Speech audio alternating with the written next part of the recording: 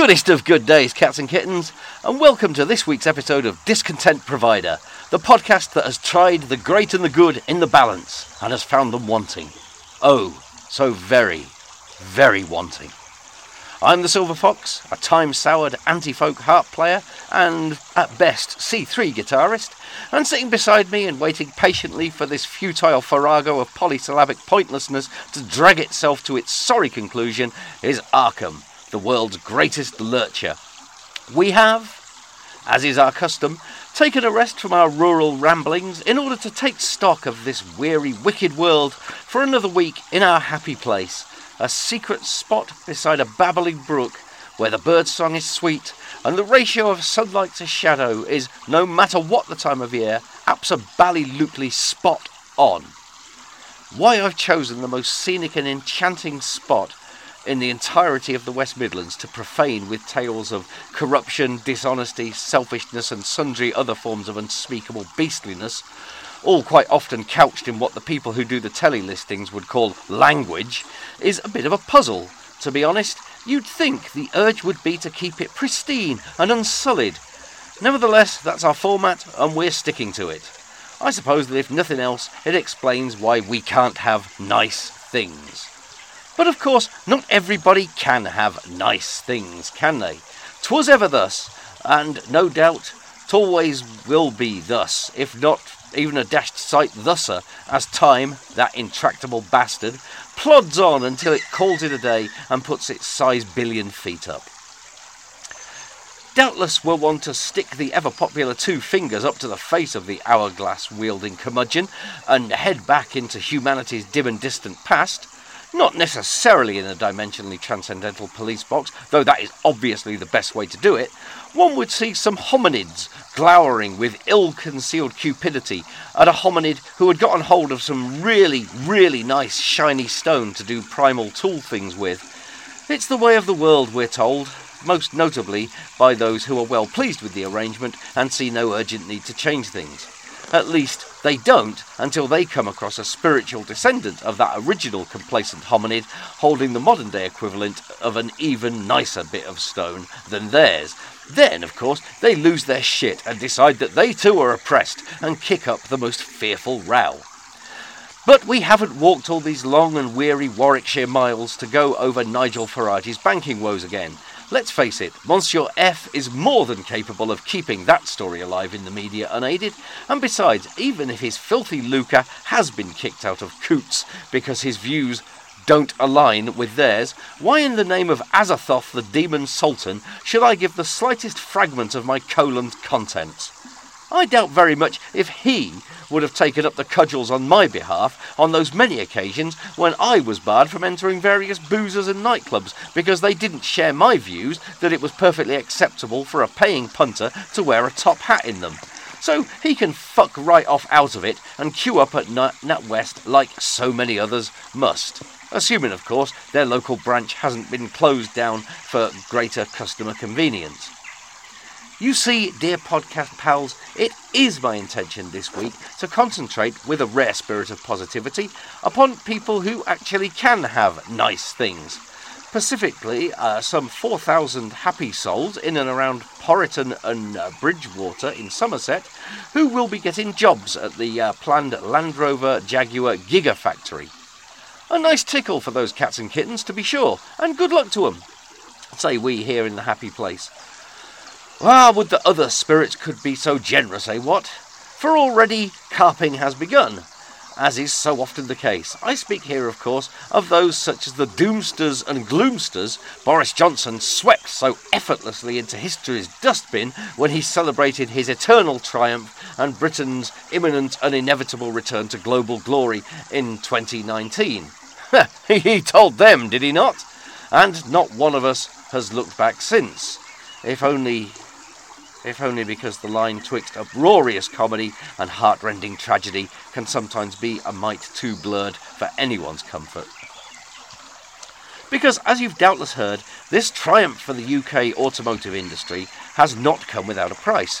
in order to clinch the deal and prevent Tata Industries, Land Rover Jag's parent company, from building their battery factory in Spain, the government have lashed out the freebies with a liberal and gladsome hand, to be sure. Direct grants, subsidies, and a whole raft of other incentives, blandishments, and backsheesh have been promised the firm. Some pretty eye-watering sums of money have been bandied about this week, and as somebody who bought a couple of fish suppers a while back, I feel pretty qualified to comment about eye-watering sums of money. The figure most consistently cited, though, seems to be hovering around the £500 million mark.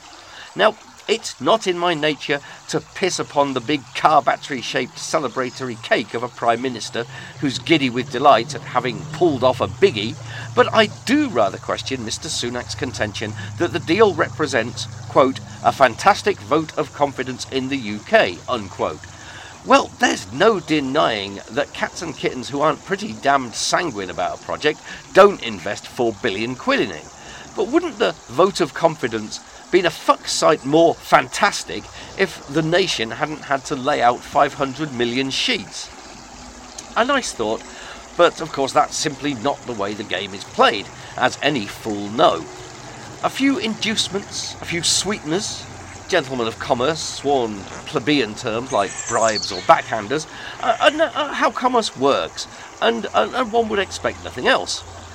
That vexed topic aside, it's been a truth regarded as self-evident by all the moguls and mavens that you've got to spend money to make money. So, of course, it can be seen, and I think reasonably, to be fair, as a legitimate investment in a developing technology that will aid in seeing off the filthy spectre of petrol and diesel, and, let's not forget, creating 4,000 jobs at the balls to that twaddle, at the factory itself, gigafactory, get out of here, man. And many more, of course, will be provided in the supply chain, the subsidiary businesses, transport, and whatnot. So, one really does hate to be churlish, wouldn't you say? Somerset, much of the southwest, in fact, has been overlooked shockingly in the past, so one would have to be the most frightful shitehawk to cavil at an economically deprived area getting a decent crack for a change. For all that, however, I decided to pull out the old pocket calculator and see what's what vis-a-vis the public good. Let's to keep it simple, just take the factory jobs. Apparently the average salary for an automotive assembly worker is around £32,500 a year, with those at the top of the skill tree trousering 38 grand each annum. Obviously the 32.5 grand figure is the mean average money-wise, and I don't know how many of the 4,000 workers will fall into that category. Also, a percentage of that 4,000 positions will be made up of those in support roles, admin or clerical gigs, and managerial positions, so it's hard to nail down with any great precision what sort of income the factory will generate for its workers.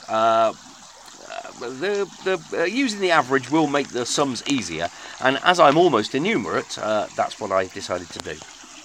So just accept that we're going to be a few grand out one way or another, and let's just get through this nightmare of com accounting together as best we can, cats and kittens. Right, 4,000 punters making 32.5 large a year gives us an income of roughly 130 million.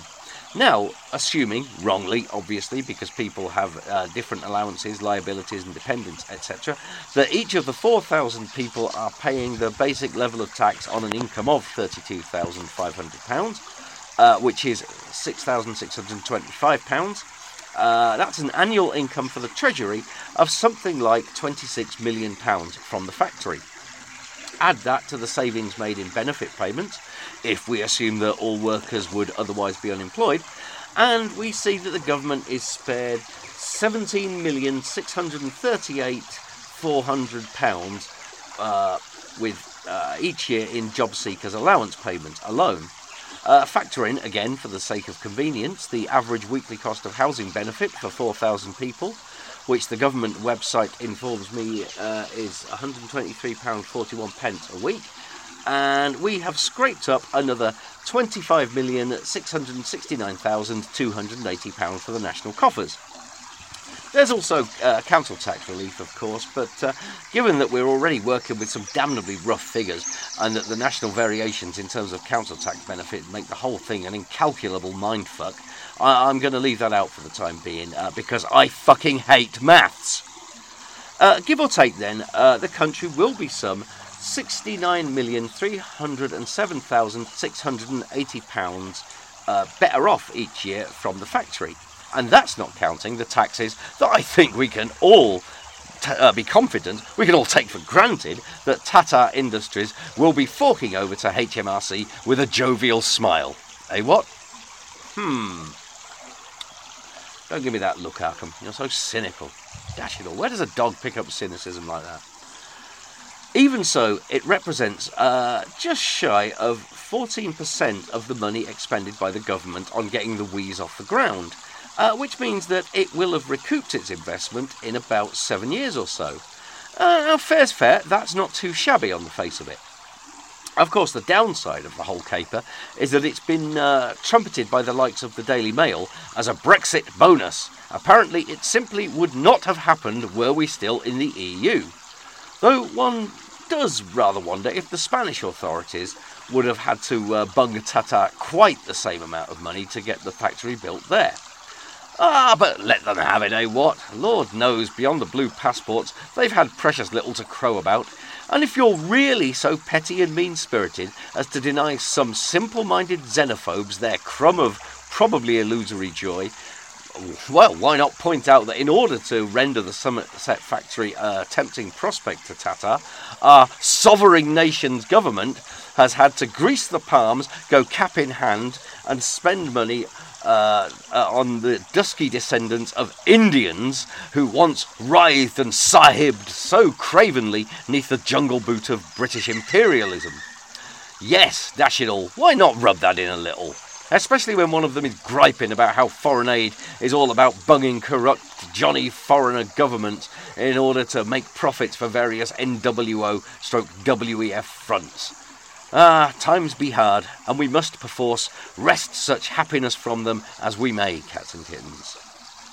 And to round off with more Schadenfreude-laced merriment and hilarity, we have today the spectacle of the Conservatives licking their electoral wounds following 2 by-election defeats and a barely discernible victory. Of course, it's a long-standing tradition of politics in these not notably United Kingdoms for nobody to actually admit to losing a by-election or a local election, no matter how bad the result for a party might be. Their spokeswankers will inevitably point out that things could have been a lot worse. So, in a way, admittedly in a way that bears no relation to mathematics or the location of arses in seats, they sort of won, if you really think about it. Even the sort of majority-slashing result from Selby can be spun as a vague moral victory, if one's willing to have a pop at it. Though today's efforts were a little more perfunctory than usual. Through Richter's grins, government foot soldiers made non-committal noises and swiftly changed the subject to the Uxbridge and South Ruislip by-election, where they, after a recount it must be noted, were found to have romped home with a whopping 496 vote majority. A lot of fun, and no mistake.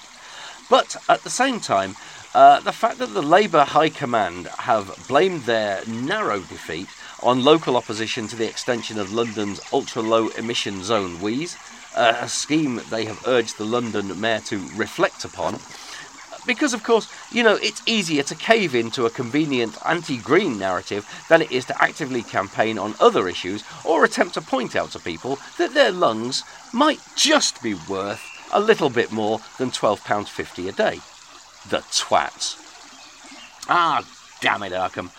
All of a sudden, that Schadenfreude is starting to leave a nasty taste in my mouth. I don't mind telling you. Anyway, in this suddenly far more sombre frame of mind, I should say it's high time we were off home. Frankly, cats and kittens, after staying up to the wee hours to make sure that Lawrence Fox actually did lose his deposit at Uxbridge, he did, I'm frankly knackered. These late-night sessions before the telly box can be gruelling affairs, particularly if one isn't buoyed up by some supermarket brand scotch, a preparation I uncharacteristically overlooked this time round. Must try harder. An early night is the order of the day for us, so we can be nice and fresh to wax lachrymose and disgruntled at you next time. Before we do though, please, as ever, remember that the opinions here on Discontent Provider are entirely our own and should be used for entertainment purposes only. Facts and quotes and figures have been checked to the best of my ability as well. Also bear in mind the importance of frequent contact and bonding. So do follow us on the Twitter, just search for Discontent Provider and or tweet at Foxy and Arkham. Like all podcasts, word of mouth is the lifeblood of the medium, so if you'd like to support this pallid, frail and sickly little sapling, do big us up to your nearest and dearest and share us like Billy-O, won't you? In that spirit, I'd like to offer a recommendation of a simply smashing podcast that swam into our ken a while back. Inane Blather is an American show hosted by a charming brother and sister act, What Ho Doug, What Ho Natalie, whose trenchant observations on the US political scene will undoubtedly help to prepare you for the inevitable dissolution of our own socio-political landscape a few years hence. First prepared is best prepared and all that kind of thing, podcast pals.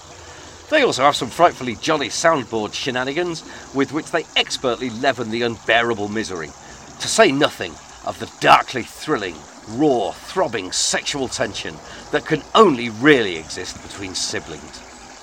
Give them a try, eh? You, being people of rare discernment, will almost certainly dig it the most. So, having bigged up a competitor with a magnanimity that even I find surprising, there remains nothing more to say other than from myself, the Silver Fox, and Arkham, the Black and White Dog. Cheerio.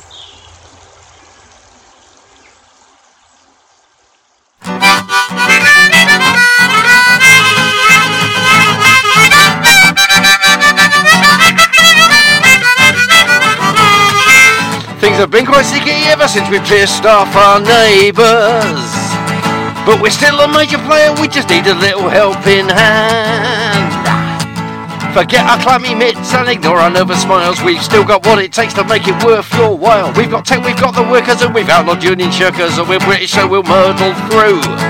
We'll give you 500 million, give or take a few $100 grand. It's election day and a happy arsehole is proudly smiling. He spoiled his ballot just to show them all he doesn't fall for their tricks.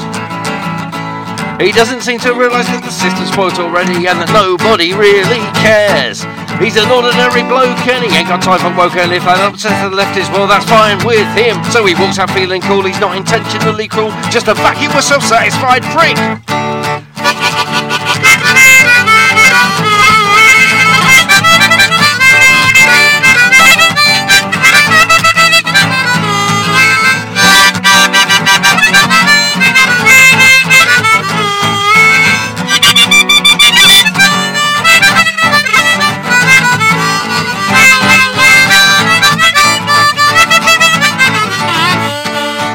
Well, face it, we've been stitched up by dimwits and racists, and that's why we're finding it kinda hard to have nice things.